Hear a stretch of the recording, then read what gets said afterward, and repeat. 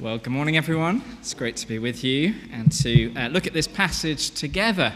I wonder this morning what your vision is for your life. What you just kind of imagine in your mind's eye might happen this coming year or in the coming years. Maybe it's where you'll live one day. You know, London might be a bit of your life, but maybe you think, oh, I'd love to go here one day. Maybe it's the passion for what your children might do. Maybe you think, oh, I've never got the chance to do this, but whoa, wouldn't it be great if my child could do that? Or my grandchild might be able to do this or that. All of us might have kind of those lurking visions from childhood. I discovered the other day that Harry Kane, the England football captain, and myself are not too dissimilar in age. Now, one of us has quite a good chance of playing at the World Cup this coming year. It's not me, in case you wondered, okay? He's going to get there. But the 8-year-old me still dreams. I mean, if he's going, isn't it still slightly mathematical possible that they call me up? Well, not if you'd ever watched me play football, for sure. But, that vision that I have, it kind of lingers beneath. We're in a series looking through Matthew's Gospel of Jesus who builds his church. Jesus is building and gathering his church. And to do that, he's kind of had to unpick a little bit some of the assumptions, some of the kind of visions that the early disciples, those around him, had. He's shown over the past few weeks that, yes, he is the fulfillment, the one who we've been waiting for, the greater Moses who was to come, and we saw that through the feeding of the 5,000. But then, quite shockingly, we saw that his kingdom, his church, is going to be opened up to a much wider audience. And we saw that through the feeding of the 4,000, the Gentiles, people from outside the people of Israel. We saw that with the kind of case study of the Syrophoenician woman, someone who begins to see who Jesus is. And she's welcomed into his kingdom, his family, his church. Maybe most surprisingly, a couple of weeks ago, we dealt with a group, the Pharisees and the Sadducees, who you think would have got it right. They know their Bibles really well. They kind of have been waiting for the Messiah. But Jesus warns his disciples that they are trying a kind of DIY religion. And they see God as up here and themselves down here. And they think if they can keep enough rules and do enough good, that they'll somehow be able to make their way back to God. And Jesus says that that kind of religious thinking is just not right. In fact, in chapter 15, the problem is deeply serious. At a heart level, we kind of need a heart transplant to sort out the issue of our sin, our rebellion against God. And just covering it over with our DIY religion isn't enough. And last week, all of this teaching culminated in one of the disciples, Peter, making an astonishing declaration. It's just a little earlier than the passage we're going to look at today, but you can see it. If you've got a Bible, it might be helpful to have page 983 open. It's where we're going to spend our time this morning. And last Sunday, we saw Peter, when asked, "Who do you say I am?" Page 983, verse 16, he said, "You are the Messiah, the Son of the living God." That was a massive statement. Peter saying, you're the Messiah. You're this kind of coming king, prophet, priest. You're the one we've been waiting for. It's an incredible moment. And we saw that it's kind of a template for what Christians need to do. Some specific promises for Peter, but actually any of us that declare Jesus the Messiah, well, that's a great first step forwards. But strangely, verse 20... Jesus, we finished last week with him ordering his disciples not to tell anyone that he was the Messiah. And Tom, in true cliffhanger style, said, you've got to come back next week to find out what that's all about. Well, you're back, so let's have a look and see what's going on. And part of what's going on is that they haven't fully understood what that declaration of the Messiah means. So this morning, we're going to let Jesus again shape our vision and show us what it's going to be like as he builds his church. Let's just pray before we get into our verses for today that Jesus would show us what his church is going to be like. Lord God, we're thankful that each time we open up your word, you speak to us, and we pray that you might unpick within us some of those things which we might cling to of our visions where they're not in line with yours. Help us to see what Jesus is saying this morning and to grapple with what it means for our lives. In his name we pray. Amen. Well, firstly this morning, we're going to see, got some slides on the screen. We're going to see, it's hard to see, who knew it was going to be this sunny in November, hey? But it says a necessary but disputed vision. If you've got page 983 open, I'm going to read from verse 21. From that time on, Jesus began to explain to his disciples that he must go to Jerusalem to suffer many things at the hands of the chief priests, the elders, and the teachers of the Lord, and that he must be killed and on the third day be raised to life again. Jesus starts now, from this time on, they've got that he's the Messiah, but he's going to unpack for them really what that means. And this little word must comes twice in verse 21. He must go to Jerusalem. He must go there. It is absolutely essential, completely necessary for Jesus to go to Jerusalem. In fact, he would go as far as to say that if he doesn't go to Jerusalem, the whole thing of him building his church just isn't going to work. He must go there. Now, if I was to say something like that, you might think it was strange. The other morning in our household, something disastrous happened. There was no milk. Yes, you've all been there, no milk. And I must have some cereal in the morning. I really must. That is just essential for me. And I might say, I must go to the shops and get some milk so I can have some cereal. But if I said that by going down to my local supermarket, I was going to suffer many things and be killed, well, your advice to me might be, Matt, just have some toast. I mean, seriously, you don't have to go. It's not that essential. But Jesus is saying it is crucial that he goes, and we're going to kind of track this through Matthew's gospel. He must go to Jerusalem. Even though he knows what awaits him there, he says he must go. Why? The hymn writer captures this idea, saying there was no other good enough to pay the price of sin. He only could unlock the gate of heaven and let us in.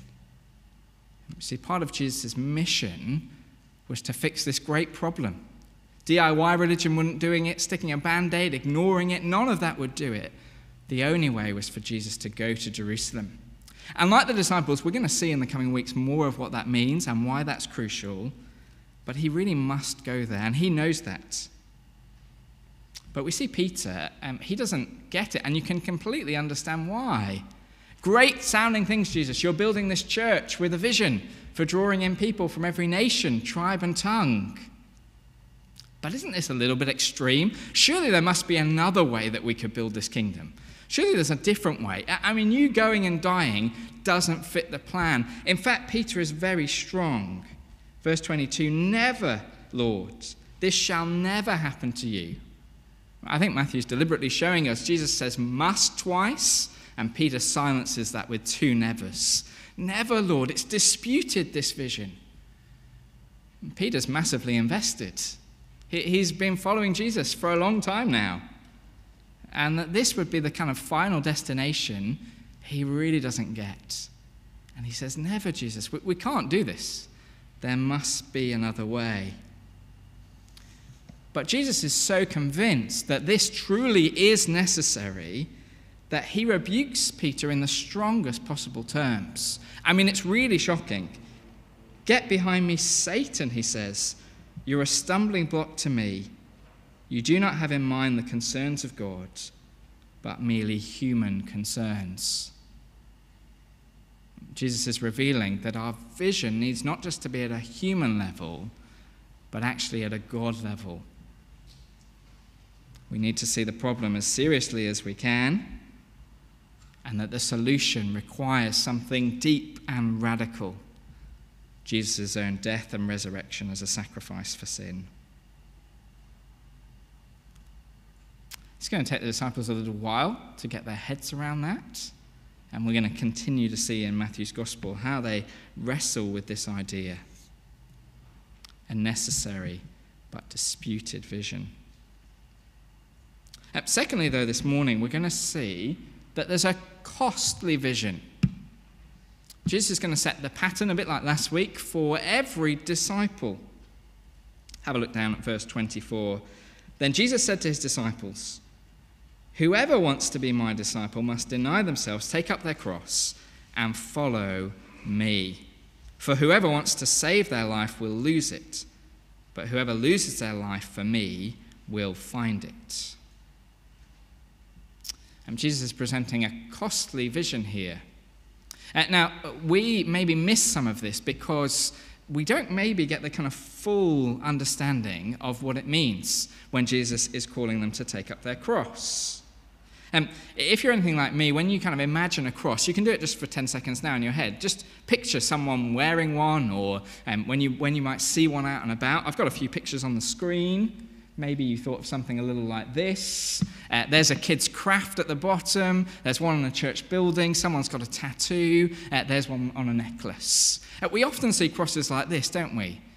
Crosses with no one on them, and they're kind of just a symbol. Of course, for Christians, it's become a symbol, the empty cross, and the risen Lord from the empty tomb. But I was trying to get my head around this, and I was helped just reading a little bit around what it would have been like to live at Jesus' time. You see, we think of empty crosses, but actually crosses were real kind of things of terror. You might be heading into a major city, and the Romans, to kind of showcase the fact that you don't mess around with Rome, would have people on crosses as you came through the city, publicly there for you to see. It's good that the children are downstairs as we think about this morning, because it is kind of gruesome. But as I was reading, I was thinking, well, that would be everyone, wouldn't it? You as a family might need to make a trip into the city, and you might not pass an empty cross. You might pass a cross with someone gasping for breath on it, in a lot of pain, suffering quite deeply. That would be really kind of terrifying. And of course, it was meant to make you fear Rome. Don't mess with us. This is what we do. So it's strange, really shocking when we think in that terms, that Jesus calls to every ordinary disciple. Notice that's not some super disciple. It said, whoever wants to be my disciple, greatest to the least, everyone who wants to be my disciple must deny themselves, take up their cross, and follow me. This is the pattern for discipleship. Well, this is my first time preaching at St. John's, and I get to do something like this morning. That's pretty full on, isn't it? And yet it's good for us to have this vision presented before us. Jesus' vision for what life in his kingdom, as part of his church, will look like. Denying self, taking up cross, and following him. When I was younger and I would hear a talk like this, when I'd become a Christian, after I'd been baptized at the age of kind of 17 off at university, I'd often hear talks like this. And I'd feel like, do I just need to become a Christian again? Is this what it's saying? Like, I'd look at my own life and I'd wrestle with, do I really give myself wholeheartedly to following Jesus? This is radical, isn't it? It's essentially saying, I'm removing myself from the driver's seat of the car and I'm letting Jesus drive. I'm giving my whole life, even to the point of death, to follow Jesus. And I think, do I need to become a Christian again? I feel short of that standard. But actually, I was helped by a friend who said, no, I don't think it's all about becoming a Christian again and again and again. Actually, for us, it might be just reaffirming, if you're a Christian here this morning, yeah, that's the kind of path I want to take. It does sound hard and risky and dangerous to be with Jesus, but actually, yeah, I want to follow him. You see, the disciples have been following him for a while now, and yet as they begin to understand what true discipleship looks like, Jesus uses that same phrase again. Follow me. Come with me. See, the path that he's going to go on is the path that we are choosing to go on too. And he gives us a little kind of maths equation. It's a bit confusing, isn't it, when you first kind of read through it, I think, in 25 and 26. Let's just glimpse there again. Whoever wants to save their life will lose it, but whoever loses their life for me will find it. What good will it be for someone to gain the whole world and yet forfeit their soul? Or what can anyone give in exchange for their soul? Jesus is saying, if we run the numbers, we see that even if we have absolutely everything in this life, if we gather all the things that we dream of in our visions, do we really factor in our souls? And he would say, if we want to cling on to stuff in this life, we will ultimately lose out. But if we entrust it to him, then we will win.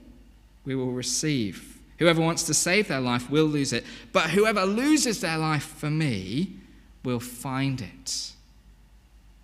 And Jesus is really doing something radical, isn't he? It's different to the DIY religion that we're so used to encountering. Just make myself a little better, try a little harder. Jesus is saying it's not that. You need something radical to happen. It's always really hard, I think, when you kind of come to a passage like this and you think, how do I apply this? Because it just seems so vast. And the danger is that if I give you a couple of illustrations now, that we drift back into DIY religion and we think, yes, if I can tick this box or that box. But then equally, if there are no illustrations, then we're left thinking, how on earth do I deny myself and follow Christ? I wrestle with this. Let me just tell you on a couple of ways that I've wrestled with it and a couple of ways that I've been helped. I was thinking the other day, what does it mean to kind of give wholeheartedly to Christ and yet be a wise, sensible father and husband to provide for my family? Where's that line? How do I do that well? What does it look like to be a disciple of Christ and speak up for him, and yet to do that in a way that doesn't just offend everyone and put them off? I don't want to be doing that all the time, but I also don't want to be doing that never. And how do I find that balance? Well, obviously, I'm going to need God's help in that. A couple of years ago, I think it was about 10 years ago actually now, and it stuck with me. I had a friend, a single guy, who loved to go skiing. Always off going skiing whenever he could. And I remember one time just being surprised that he was at church during one of the holidays, because I thought he would normally be off skiing. We knew each other really, really well, and so in a private moment I said to him, just a bit surprised that you're not off skiing right now. And he said that he had been thinking through his kind of living, and for him, we had a mutual friend who was going off to be a missionary overseas. And he said, I just thought, look, in heaven I'll get lots of time to ski. I really think that that's part of, the goodness of God. If it's there, I'll get to do it. And so I've decided that I'll go skiing still occasionally, but I'm going to give some of the money that I would have had and put it in that missionary pot so that we can have another missionary over in the mission fields. Or I noticed we're kind of advertising kind of Christmas door knocking and kind of taking flyers, and my last church did that. And I was amazed by people. What we did twice a year was we went and knocked on every door, 6,000 in the little village I was in, and invited people to the Christmas service and then in the summer to the big summer fun day that the church put on. And I was amazed. We needed so many people to do that. I mean, it's a lot of homes, especially if you're knocking on the doors. And there was one lady who was very kind of quiet and timid, and I wouldn't have expected to see her name on the sign-up. And she said, look, I go to this particular street because I used to live on this street. I know the people there, and I'm desperate for them to find out about who Jesus is. And so even though it's really scary for me, and I have to kind of talk myself into it all the time, that for her was part of what denying self and taking a risk and following Jesus looked like. And of course, for you and me, we're going to have to wrestle with what it looks like. In our small groups, in our discussions over the dinner table, we're going to need to think that through. But Jesus is calling us here. We can't kind of put it aside. He's calling us to deny ourselves and take up our cross and follow him, to invest in his kingdom, and by doing so, to save our life, to save our very soul. Well, we've got one more thing to see this morning. We've seen a necessary but disputed kind of vision. We've seen the costly vision that Jesus presents to us. And thirdly and finally, we're going to see an ultimate reality available to us. You notice, I'll flick onto it, this piece of tech, when you go in to see the optician, something I've done since the age of 2. And they get you, don't they, to read off the chart. I don't know quite why they still do that, what it means, what it tells them. Probably tells them something. If you're an optician, tell me afterwards what it does. They've got all the other kit that they use, but you still have to do this sometimes. And when I was 2 years old, apparently, I don't remember, I was 2, but when I was 2 years old, I had to get glasses for the very first time. And supposedly, I believe this is true, both my parents told the story independently, I come back home, and for the first time, I can see patterns in things. I mean, my eyesight was so bad that I was basically just seeing one colour. So, like, there might be like a rug or something, and I was like, Mummy, our rug's changed. It's like got 2 colours in it now. Like, just remarkable the difference it made. I mean, you must think, wow, he really has bad eyesight. That's fair. Remarkable the difference it made. And obviously, from that moment on, changed the way that I would see the world. Just gave me a kind of true vision, a true reality of what was really there. The rug hadn't changed, just my perception of it had changed. And as we get towards the close, Jesus is trying to give us this ultimate reality, this reality that will kind of spur us on to do all the things that we've been thinking about this morning.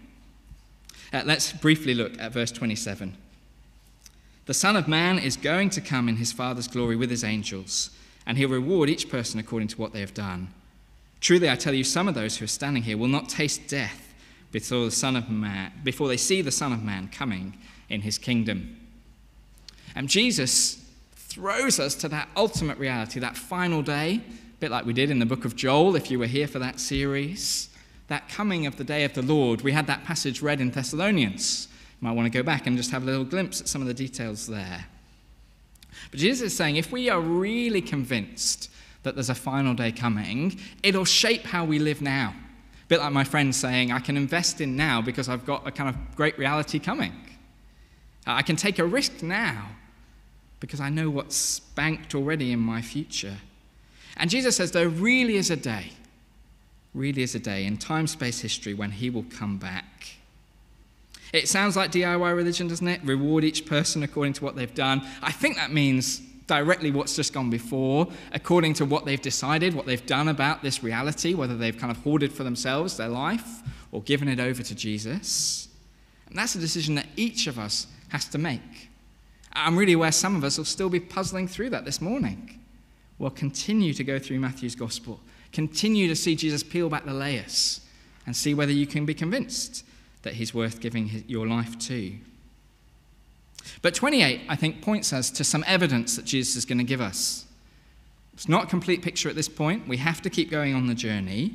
And Jesus says, look, we're going to get to see the Son of Man coming in his kingdom. A bit of debate as to whether this is referring to directly what's going to come next week. A bit like Tom, I'm going to tell you have to come back next week to find out. But whether it's the transfiguration when they get a glimpse of Jesus, I think it could definitely be that.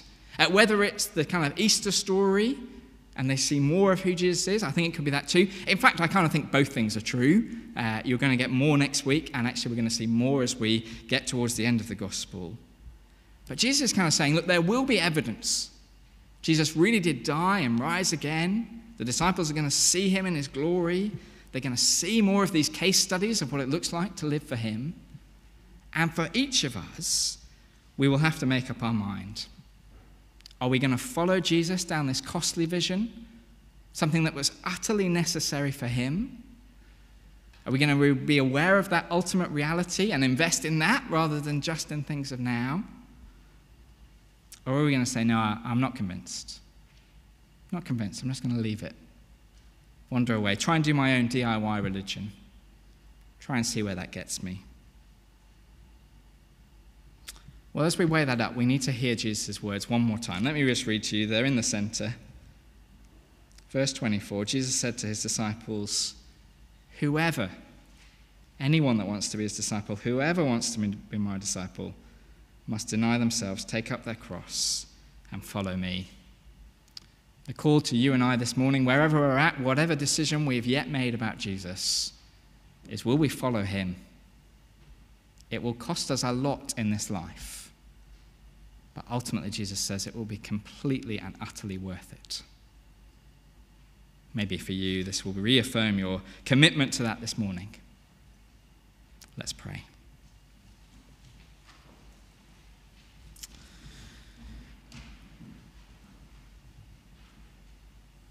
Lord God, you don't call us to do anything that you wouldn't do yourself.